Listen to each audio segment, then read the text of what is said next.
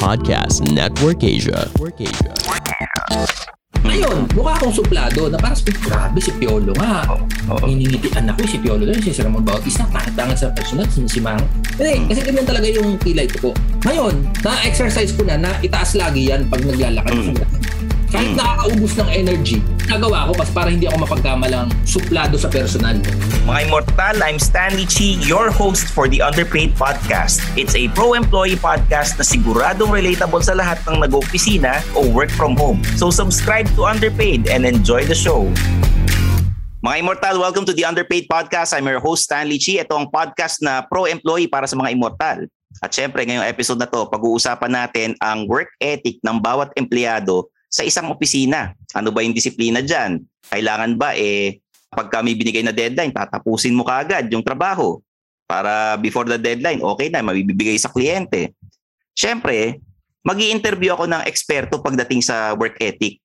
Kaya naman tumagal sa industriya to ng showbiz at hindi lang sa pagiging artista.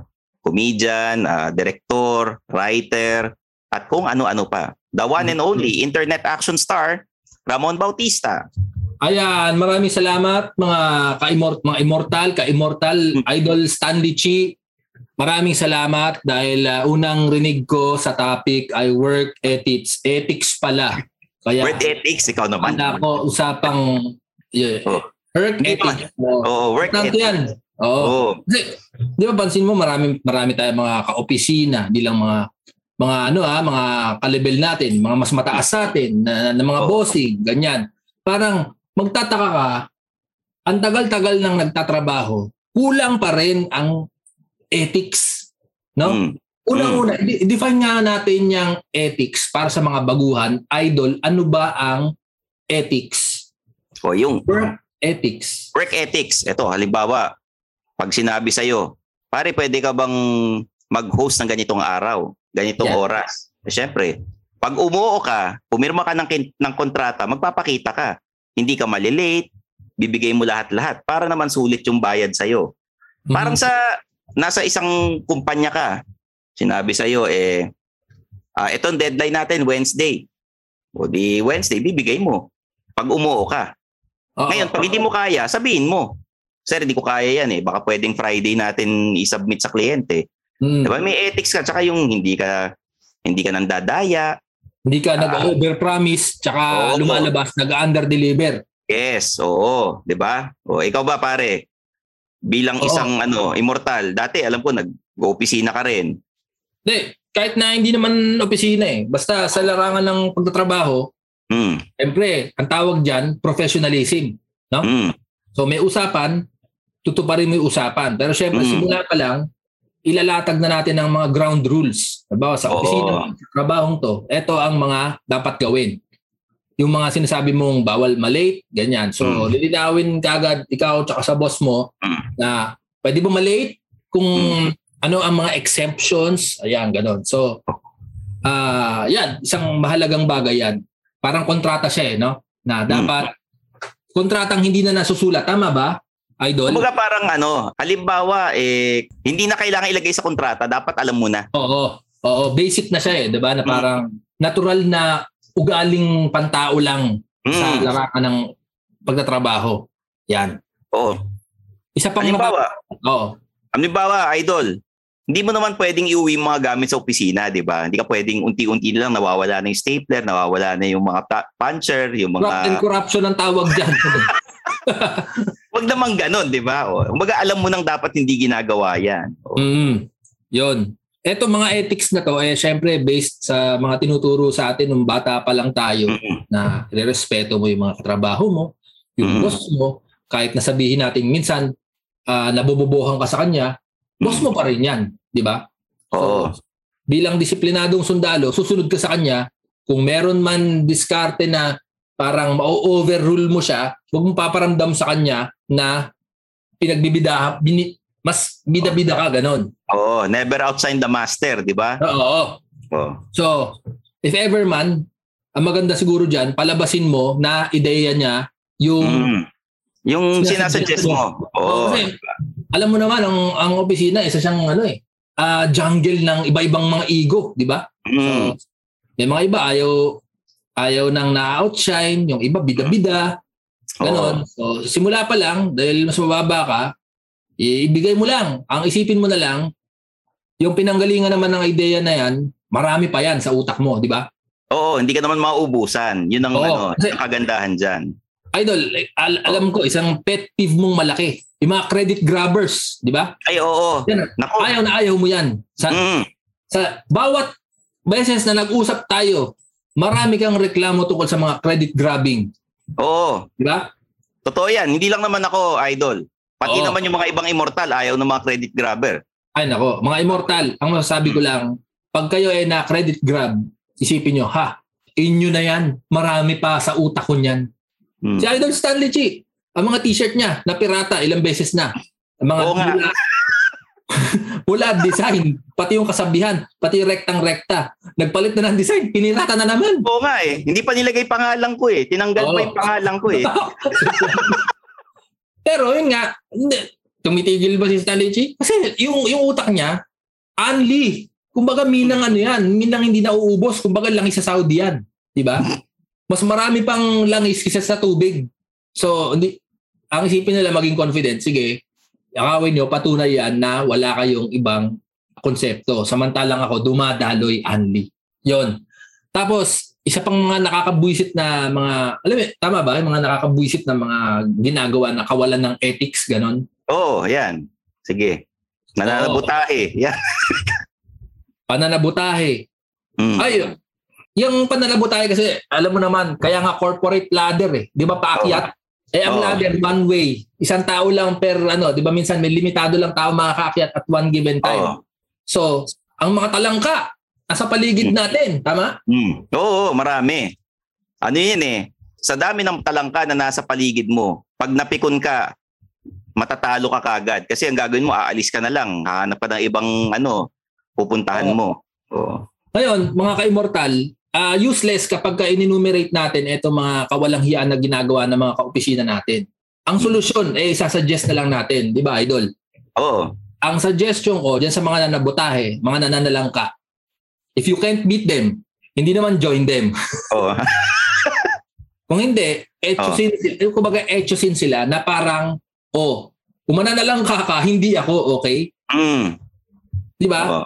Wag ako. Kasi, katulad mo, nagsa-struggle din tayo. Kumbaga, I'm one with you. Diyan lalaro yung mga office politics na tinatawag. Yung mga power struggle, hindi naman sa magiging plastic ka. Kung hindi, aalamin mo lang kung paano lumaro sa kasi kanya-kanyang ego, personality. Tama ba? Tama. Ito, Idol, kasi kaya sinasabi ng ibang immortal plastic kasi wala naman tayong wala naman tayong Tagalog word for being civil. Diba?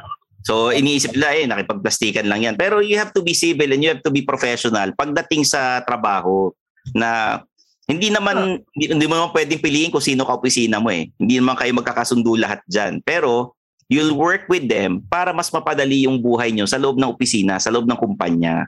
Correct. Yan nga. Kaya civil from the root word civilization. Diba? Yung mga animal, walang sibilisasyon. So asal hayop. So tayo, hindi naman sa pakitang tao, parang gano'n na nga, para mas madali maintindihan ng mga ka-immortal natin, na minsan kailangan mong lumaro na parang, di ba, halimbawa, kung tayo ay mga hayop, tas na-eeba ka, chas ka ba sa gitna ng mall? Hindi. Kababuyan yun, di ba? Oo. So baka sabihin nila, pakitang tao, tumai sa CR, hindi doon sa gitna ng mall. Hindi. Siyempre, pagiging civil yun, sibilisado. Diba? Isipin nyo na lang na kung meron kayong naiisip na parang real talk ko to, seryoso, isipin nyo na lang na para kayong tumatae sa gitna ng mall sa pag ginawa nyo yun. Kailangan nyo kontrolin ang sikmura nyo, tiisin, tumakbo dun sa CR, magbayad ng 20 o kung ano man dun sa atin na nagbibigay ng mga tissue tsaka alcohol. Tama? Oo, tama yun. Paano naman ang solusyon natin sa mga empleyadong kiss ass? Yan. Yan naman ang sobrang pagiging civil, kumbaga. Yan, paninipsip na. Okay, kung yung iba, ganun ang game nila, hayaan mo sila na kumis-as ng kumis-as. Kasi hindi mo maikakaila or walang magkakaila kung gaano ka-effective sa trabaho mo. Di ba? Kung magsha-shine ka talaga. Walang kasing laking kiss-ass na makakatalo dun sa output na magagawa. Pero ito idol, sa tingin ko yung kiss-ass, isa rin siyang skill. Isa rin, totoo naman. Kailangan magaling ka mambola. Oo. Mabulak-bulak yung sinasabi mo. Kaya nga yung mga kumikiss-ass, kadalasan nasa sales yan. Lahat. PR, sales, front desk, di ba? Good morning. Pati tono niyan, inaaral di ba? Hi mga macho at sexy chismosa. Ako nga pala si Makoy, ang inyong corporate slave. At ako nga pala si Ingo, ang inyong corporate lucky.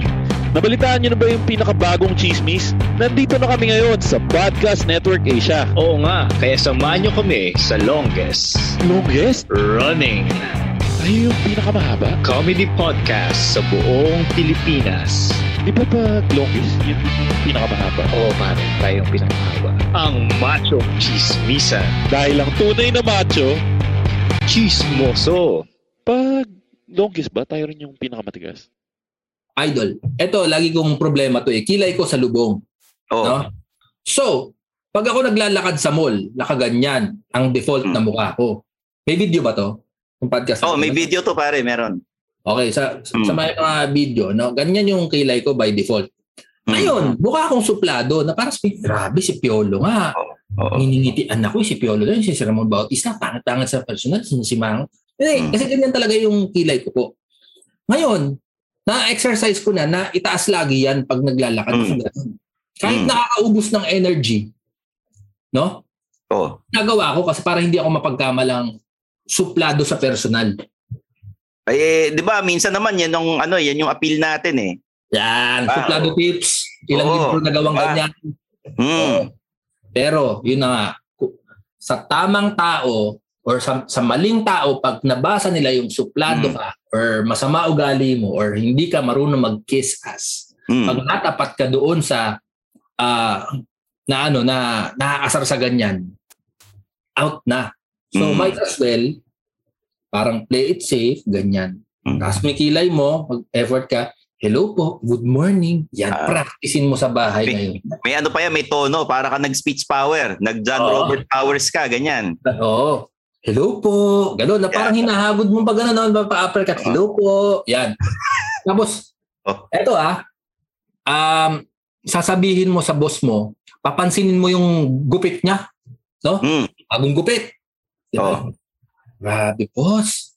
Mahal siguro ng pagupit na ganyan. Ganon. Kaya, boss, nagkasakit ka ba? Nangangayayat ka. Yan. O, diba? Para kunwari, concern, para mapansin na nagda-diet. Ganon. Oo, 2-in-1 yun. No? Concern, dahil baka magkasakit. Tsaka pangalawa, sinabi mo na pumapayat siya. So, kumbaga, Manny Pacquiao combo yun, left-right, na nakakiss-ass ka. Dalawang itong hinalikan mo. Pero yun nga, don't overdo. Para pag nakita ng mga ibang kaopisina mo, naman to, sip-sip po. Ganon. Kikiss-ass ka rin sa kanila ngayon. Manlilibre ka pa minsan-minsan, mani, ganon. Mga maliliit na lang. Yung mga kaya mong kaya mo lang pakawalan sa bulsa mo. Para pag may tinalangka sila, hindi ikaw ang tatalangkain. Yung katabi mo dun sa cubicle. Okay, so talagang kailangan meron kang PR move sa lahat ng tao sa opisina. Oo, yun. Okay. Ano ba yun? Unethical? Sa tingin ko, kung unethical man yun ay isang bagay na ma-appreciate ng lahat na kang sabi. Simon, okay yan. Kung may ipopromote, tas na-promote Simon, hindi ako masyado magagalit kasi naalala ko, binigyan ako ng butong pakwan yan eh. Oo, mga ganon. Pataho-taho. Ganyan. Oo. Pasundot-sundot na. The ultimate equalizer is magbigyan mo ng pagkain. Isa yun di ba? Iba pa yung iba pa yung re-regaluhan mo yung lahat pag Pasko. Iba pa yun. Iba pa yun. Kaya yun nga, yun, tama ka doon. Yung una mo sinabi, pagkain. Kung may baong kang masarap, minsan nga dapat itago mo pa eh. Oo. Huwag mo pakita na sarap na pagkain mo kasi wala ka namang pang-share, di ba? Ano ba? Yun. So parang iparamdam mo na inosente kang tao, na hindi ka attackable, na parang hindi ka threat sa kanila. Okay. Kasi pag naramdaman nilang threat ka dun sa mga opisina mo, yari. Okay. Paano pag may bagong pasok na pinirata mula sa kabilang kumpanya, alam mong threat, pinirata nga eh. Di syempre, yung mga ka-level nun, medyo kinakabahan na at naiinis na bakit ito kinuha pa sa ibang kumpanya, ba't hindi na lang ako pinromote? Paano mo papatahan yung sama ng loob ng mga ibang immortal? Okay. Tatansyahin mo muna yung tao na yun, no? Kasi una, halimbawa, pag may bagong dating, instead of ma-insecure, eto yung pagkakataon na itaas yung game mo na parang kung competitive ka, parang eto, dapat i-improve ko yung sarili ko kasi eto in-import to eh. Ano meron siya naka-import na wala ako? Magaling siya sa 3 points, malakas ba siya sa ilalim? Kumbaga import, di ba? Pagka sa basketball. Pagka diba? Sa basket, PBA, di ba? Oh. Import, grabe, lakas sa ilalim ito. So, ito na lang, pare, sa mga laro-laro na lang basketball, bakit mo hinugot yung player na yan? Sinama mo sa team ninyo. Oh, so, ano ba to? Shota ba ni boss to? O, kailangan lang namin ng power forward na malakas? Power forward ako, mapupunta ako sa bangko, ganun. Kunin mo yung pagkakataon na yan na mag-reflect sa sarili mo na baka meron kang kahinaan din, tanggapin mo na. Di ba? Ngayon, dahil bago yan, syempre, aalamin mo muna yung ugali niya. Okay ba siya? Tapos, kung okay naman na tao, edi, pakisamahan mo, malay mo siya yung game changer ng kumpanya nyo. Di ba? Di ba? Meron namang, dapat pakita mo naman na team player ka. Okay. Ngayon, bagong graduate ka. Lahat ng tao sa opisina, pakikisamahan mo. Hindi mo alam kung paano tatansyahin yung ugali nila. Anong tip natin para sa mga bagong pasok sa kumpanya? Yan. Bagong pasok ka sa kumpanya, kilalanin mo lahat. Ito ang pagkakato. First day, ang gagawin mo, huwag ka munang magmagaling. Magkikis-as ka muna. Hindi mo pa alam eh, di ba? Para unless alam mo na parang ikaw kumbaga LeBron James, kakagaling mo lang ng high school, tapos lahat ng teammate mo, wala kayo, bangko kayong lahat, pag ako nandito, ako star. Bibira naman yung ganon, di ba? So, kikilalanin mo muna. Sa tingin ko, ang importante yung round 1, pakiramdaman kung sino yung mga makakahalubilo mo. Di ba? Tsaka kailangan alam mo kung sino yung mga anak ng Diyos, sino yung mga hindi pwedeng galawin, hindi pwedeng anin dyan, yung mga pwedeng banggain. Kasi meron ka namang meron kang pag nakita mo, pwedeng tablahin to eh. Ganun eh. Oo, kaya eto, kung tatablahin ko man to, alam ko yung nito, Achilles heel, ganon. Alam ko yung dumi nito. Nag-uwi ng pentel pen to. Nag-uwi ng isang rim ng bond paper to. Bagsak sa akin to kapag nagkainisan kami. Nagkainitan, di ba? So, ganon. Ngayon, pag natansya mo na, doon ka na, ikaw mag-a-adjust kasi sila naka-establish na yan eh. Malamang yung mga makakasama mo sa opisina, yun yung mga tita na may, di ba yung table nila may salamin, kasi mga picture nila. Yes. Very common yan. Yung mga usually tumagal na sa opisina, may mga binebenta yan sa loob ng cabinet niya na pagkain. Yan yung mga una mong kakaibiganin. Kasi matagal na sa opisina yan. Di ba yan? Sa ilalim ng desk niyan, may yan eh. Yung tsinelas na parang pang-opisina lang. Alpombra. Katanggal yung heels niyan eh. Lalakad-lakad yan, naka-tsinelas lang eh. Tsaka alam niya, kilala niya yung ugali ng mga boss. Ibig sabihin, at home siya sa opisina. Ibig sabihin, matagal na siya sa opisina. Ibig sabihin, ganun sila ng boss. Mas may tiwala yung boss dun sa sekretarya na yun na tumagal sa opisina kaysa dun sa star player ng kumpanya ninyo. Tsaka yung madam na yan, siya yung nakakaalam ng mga dumi ni boss. Alam niya, malalaman mo sa kanya. Kung isa nag-uwi ng isang rim ng bond paper, inuwi niya yung Xerox machine, ganun. Pati yung mga kung sino naging mag-shota dun sa opisina, alam niya. Yan yung kakaibiganin mo. Tapos, syempre, pagka nagalit sa'yo si boss, di ba, yan yung backer mo. Sabihin, okay yan eh. Ang galing yung isa. Di ba? Si Lex. Gumiyan si Lex maglaro, ganon. 'Di ba? Kasi ikaau yung ikaw yung pet niya, ikaw yung paborito niya, 'di ba? Medyo unethical naman 'yon kasi syempre, kapit-kapitan. Pero ito yung mga bagay na since wala namang rules, yung medyo Yung pagiging likeable mo, dapat yun yung i-up mo yung game ng pagiging likeable mo. Kasi kahit na gaano ka kagaling sa isang kumpanya, kung medyo coops ka, wala, ikaw yung pag-iinitan ng lahat. Sa'yo magagalit yung buong kumpanya. So, halimbawa, si Lex, sabi, si Lex, umorder ng donut yan, kanya lang. Yun, pinatanim nila yan, di ba? Naalala nila no? Naalala nila ngayon. Pucha, donut pala kahinaan mo Order ka. 2 dosena. Bigay mo si Madam. Okay talaga to si Mon, di tayo nagkamali dito. Pamudmud mo sa buong kumpanya. Ganyan. Meanwhile, babaon sa isip nila si Lex na. Ano yan? Sinolo niya Choco honey dip. Ganon. Ang tinira yung matamis masyado. Inubos lahat ng munchkin na barbarian. Ang tinira niya yung kulay orange na kulay pink na mukhang artificial flavor yung yun. Yung choco butternut ang iniwan, ganon. Yan. Minsan din papakita mo sa boss mo na nag-iisip ka. Ito yan, paano mo paparamdam sa boss mo? Ganito yan. Di ba syempre may meeting. Magtatanong ka. Minsan kukontrahin mo siya ng konti. Yung medyo slight lang. Hindi yung kontrang negatibo talaga. Boss, baka pwede yung ganito. Di ba sinabi mo kanina ganito? Hindi ba ganito? Ngayon, instead of mainis siya sa'yo, sabi, si Ramon Bautista nag-iisip to. Hindi lang gaganong-ganon to. Sa Tsaka minsan. Di ba? Ito idol minsan, pagka meron ka mas magandang idea kaysa dun sa inisip ng boss mo. Kasi minsan, aminin natin, minsan palpak yung idea ni boss. Yung mga yes man niya, oo lang yan. Sabihin, ganda sir. Galing. Ikaw naman, magsasuggest ka ng mas magandang idea. Sabayan mo ng, what do you think sir? Para kunwari kasama siya dun sa brainstorming session, kahit na ikaw yung nag-iisip.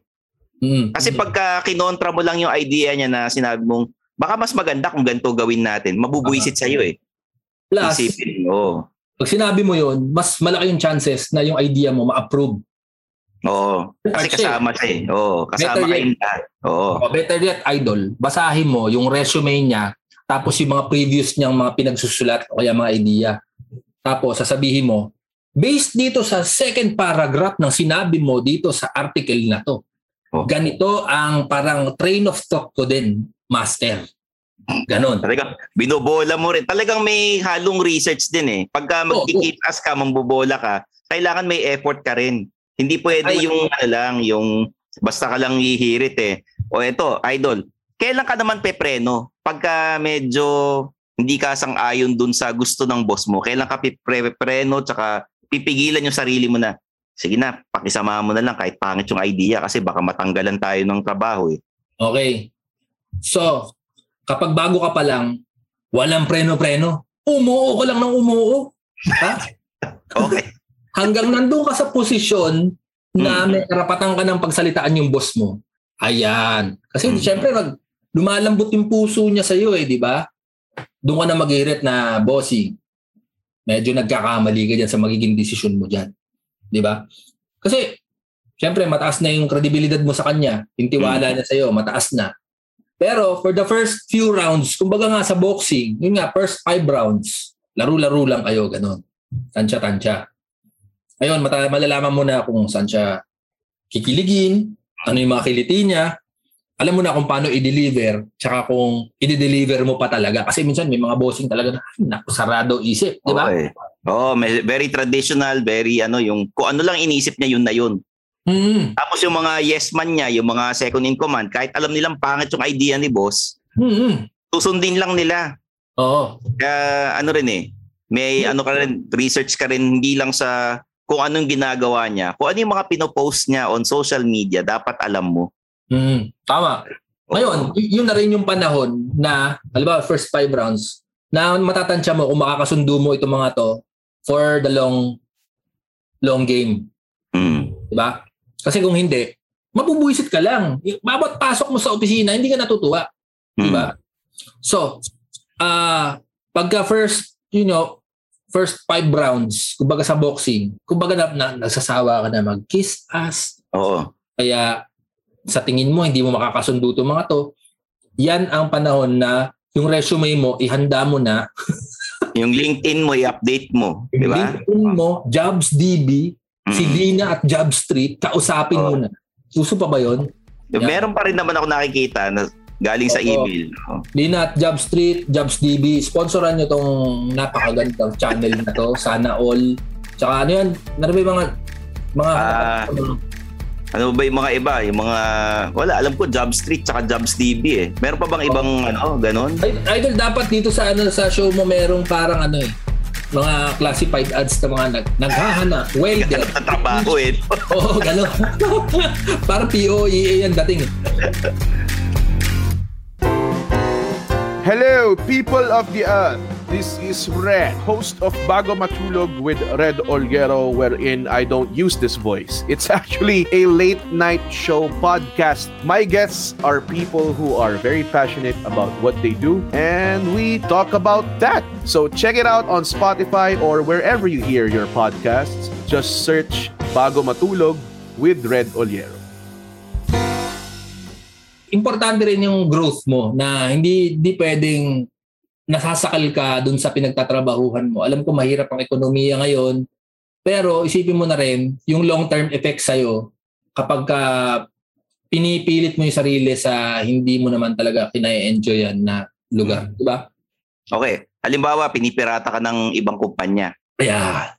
Ano naman yung ethics dyan? Siyempre, kinakausap ka ng palihim, ini-email ka, tinatawagan ka, nililigawan ka ng na para sumakabilang kumpanya ka na.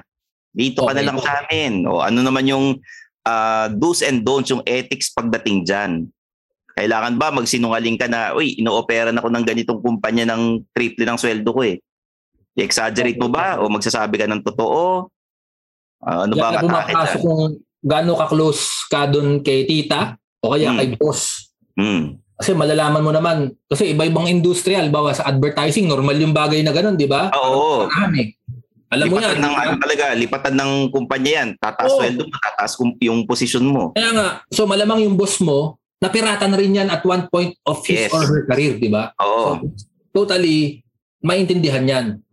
Ngayon, may mga ibang industriya na talagang loyalty is key. No? So, alamin mo kung normal lang sa kalakaran nyo yung ganon. Pero kung halimbawa, kung advertising, edi go lang. Pero sigurado dyan, huwag kang aalis nang hindi mo pa natatapos yung, di ba, sa kalagitnaan ka ng project. May sabit ka eh. May sabit ka pa. Ganon. Parang pag-ibig lang yan, di ba? Hintayin mo yung panahon na nag-away kayo at doon mo i-break, lipat ka sa iba. Hindi yung, halimbawa, buntis yung jowa mo, sa iniwan mo bigla. Ganon. Talagang iniwan mo sa ere. Salbahe yung ganon eh. Mapupunta sa impyerno yun. Hindi lang talagang walang ethics yun. Talagang masama ang ugaling tao yun. Ayun. So, eto, napag-usapan na natin yung mga work ethics pagdating sa opisina, mga immortal, ano? Hingi naman tayo ng payo kay Monra. Kapag ikaw masaya ka sa trabaho mo, when is it time to move on? Masaya ka sa trabaho mo, okay, sweldo mo. Pero parang nagiging stagnant na yung karir mo. When is it time to move on para sa'yo? Okay. I-weigh mo kung ano ang mga importante sa buhay mo. Kung masaya ka, ano ngayon kung stagnant, di ba? Di sa weekend, gumawa ka ng something else. Negosyo. Pagiging creative. Gawa ka ng libro, comics. Ganon. So, wag mo nang wasakin isang bagay na napakaganda para mag-experiment. May mga taong gano'n, lalo pag bata ka, okay lang.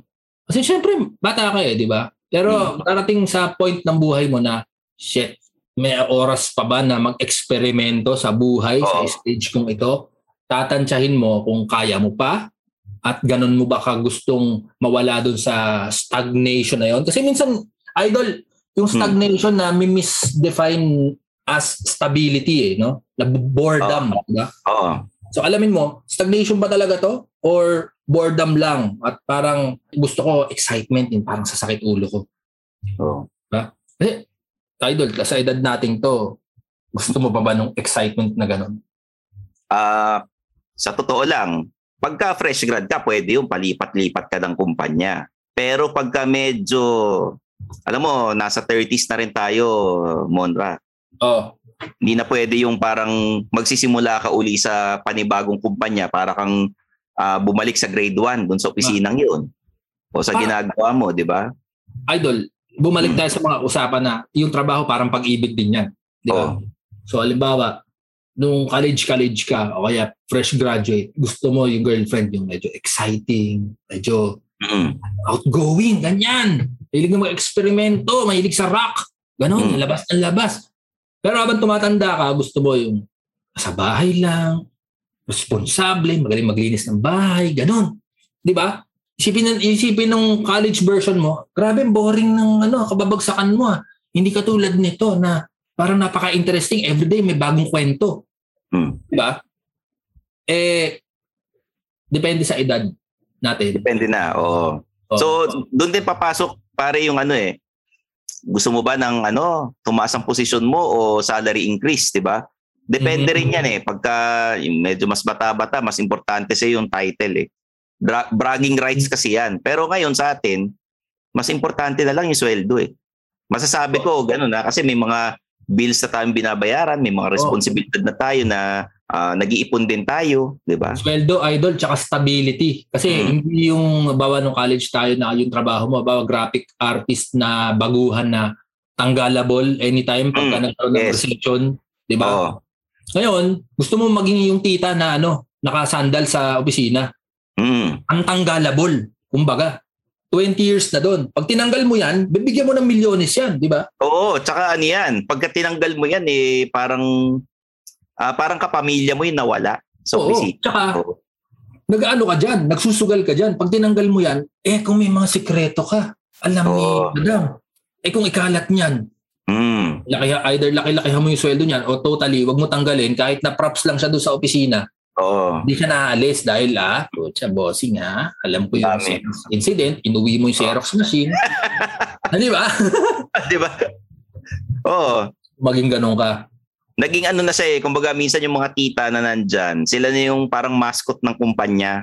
Hindi pwedeng mawala sila kasi alam nila yung nangyayari, alam yung sistema sa kumpanya nyo Plus, yung mga tita, bukod doon, sila yung mga sobrang passionate sa pinagagawa nila. Yung mga sa office, di ba college, pag college tayo, yan yung mga taga-ayos ng bagsak di ba?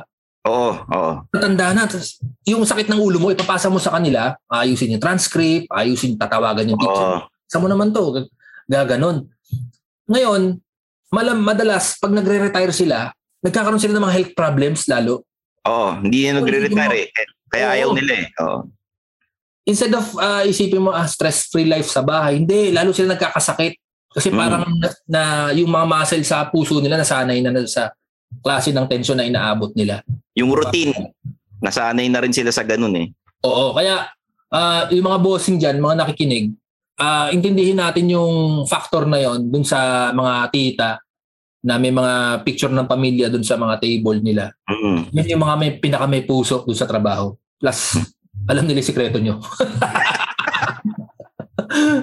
Ganda nun yung mga naman, yung mga how do you deal with kupal office mates? Paano mo lalaruin yung ganyan na alam mong masama ugali, hindi mo pwedeng banggain kasi magaling naman, pero kupal.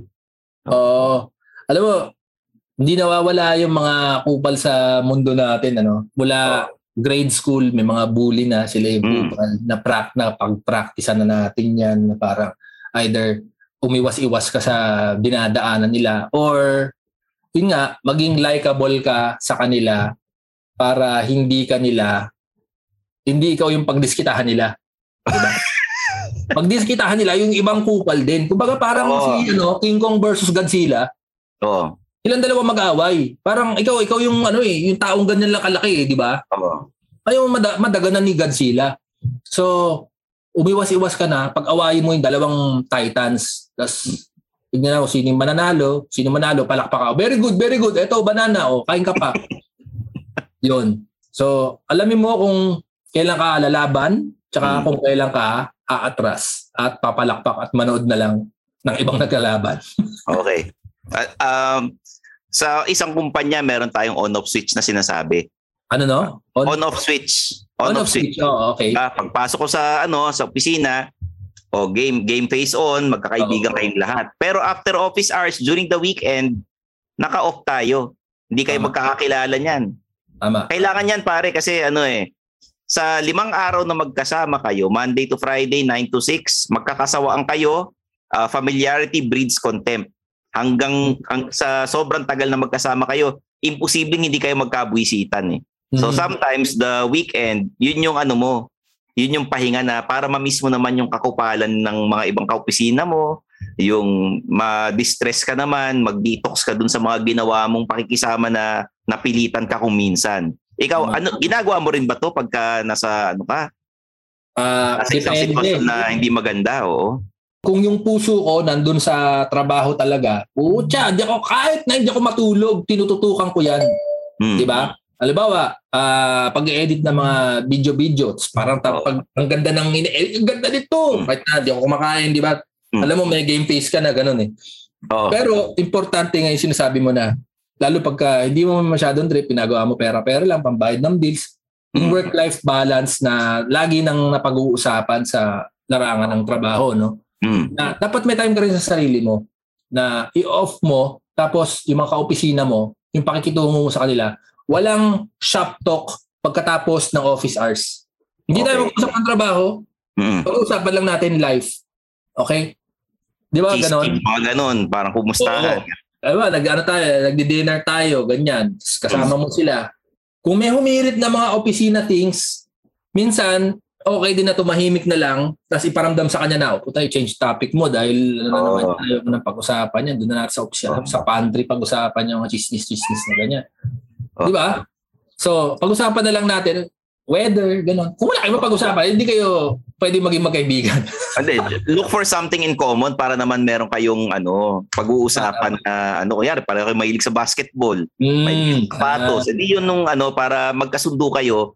Pagka pumasok na kayo sa opisina, meron na kayong pwedeng pag-usapan. Yun ang nawala sa atin nung nagkaroon ng pandemic. Nawala na yung after office hours na gimmick. Oo. Totoo yan. Sa mga eskwelahan, ganyan mga estudyante, di ba? Laro pa ba yan? Makakatambay pa ba yan? Paano ang future ngayon? Yan isang malaking misteryo sa ating lahat. Kabago-bago natin dito ay naalam pa natin. Kung importante yung dynamic na ganyan, idol di ba?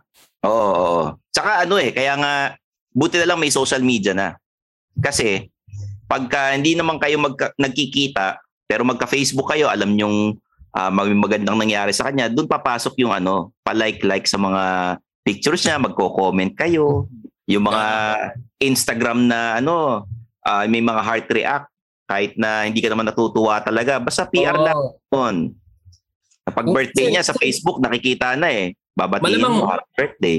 Pinost na yan kasi lumiligaya siya dyan So, pupusuan mo rin. Parang suporta na lang sa kanya. Tsaka parang, Estiga, galing mo kumabi. Okay, pusuan mo, di ba? Galing kumanta. Christmas party, Kaya gano'n, di ba? Parang kung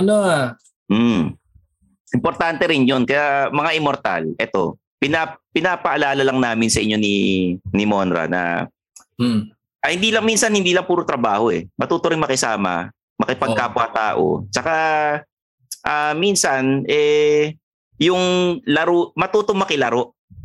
Paano ba yung you have to play the game pagdating sa opisina, hindi lang sa pag-ibig, sa buhay. Kasi pagka hindi ka marunong makipaglaro, mapag-iiwanan ka, maiinis ka lang. Ang ending niya, magtatayo ka ng sarili mo kumpanya. Oo, tapos minsan hindi mo pa linya yung ikaw yung boss. Talagang kasama ka ng team, gano'n. Saka, eto tatandaan nyo lahat, mga immortal. Pag pumirma tayo ng kontrata, hindi lang yung trabaho yung kailangan nating gawin. Meron mga intangibles na mga bagay na dapat din nating asikaso, tulad ng pakikitungo sa mga office mates, tulad ng sabi ni kay bossing, sa everyone, sa staff, gano'n. So, maging nice, yung social skills, importanteng ma-develop. May mga taong nakaka-get away with wala ng social skills. Pero mga mga sobrang mga henyo, mga scientist, tsaka yung mga super tanda na, di ba? Pagka 80 years old and above ka, you can get away with being kupal Kasi nakakatawa na sa ibang tao yun.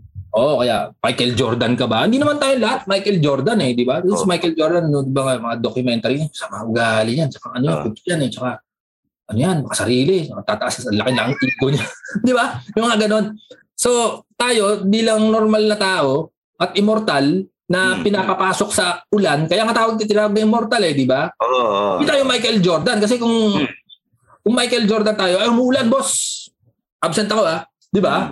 Sige, absent ka. So, sorry. Tinawag pa kita. Ganon. So, bilang mga immortal, kailangan nating umakyat doon sa level na pagiging immortal tayo. At para maabot yan, kailangan natin ng tulong ng ibang tao. Hindi naman sa gagamitin natin sila. Kailangan natin ng paano makitungo sa bawat. Okay. Ayan, ang ganda ng message ni Papi Ramon Bautista. Papi, meron ka bang gustong i-promote sa mga immortal natin dito? Kailan ka ba magkakaroon ng sariling podcast at maraming nagre-request?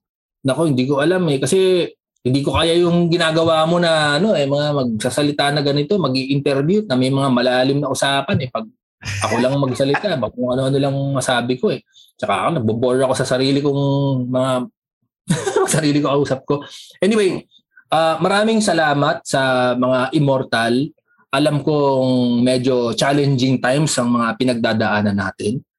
Huwag tayong susuko. Wala naman tayong choice kung hindi wag sumuko.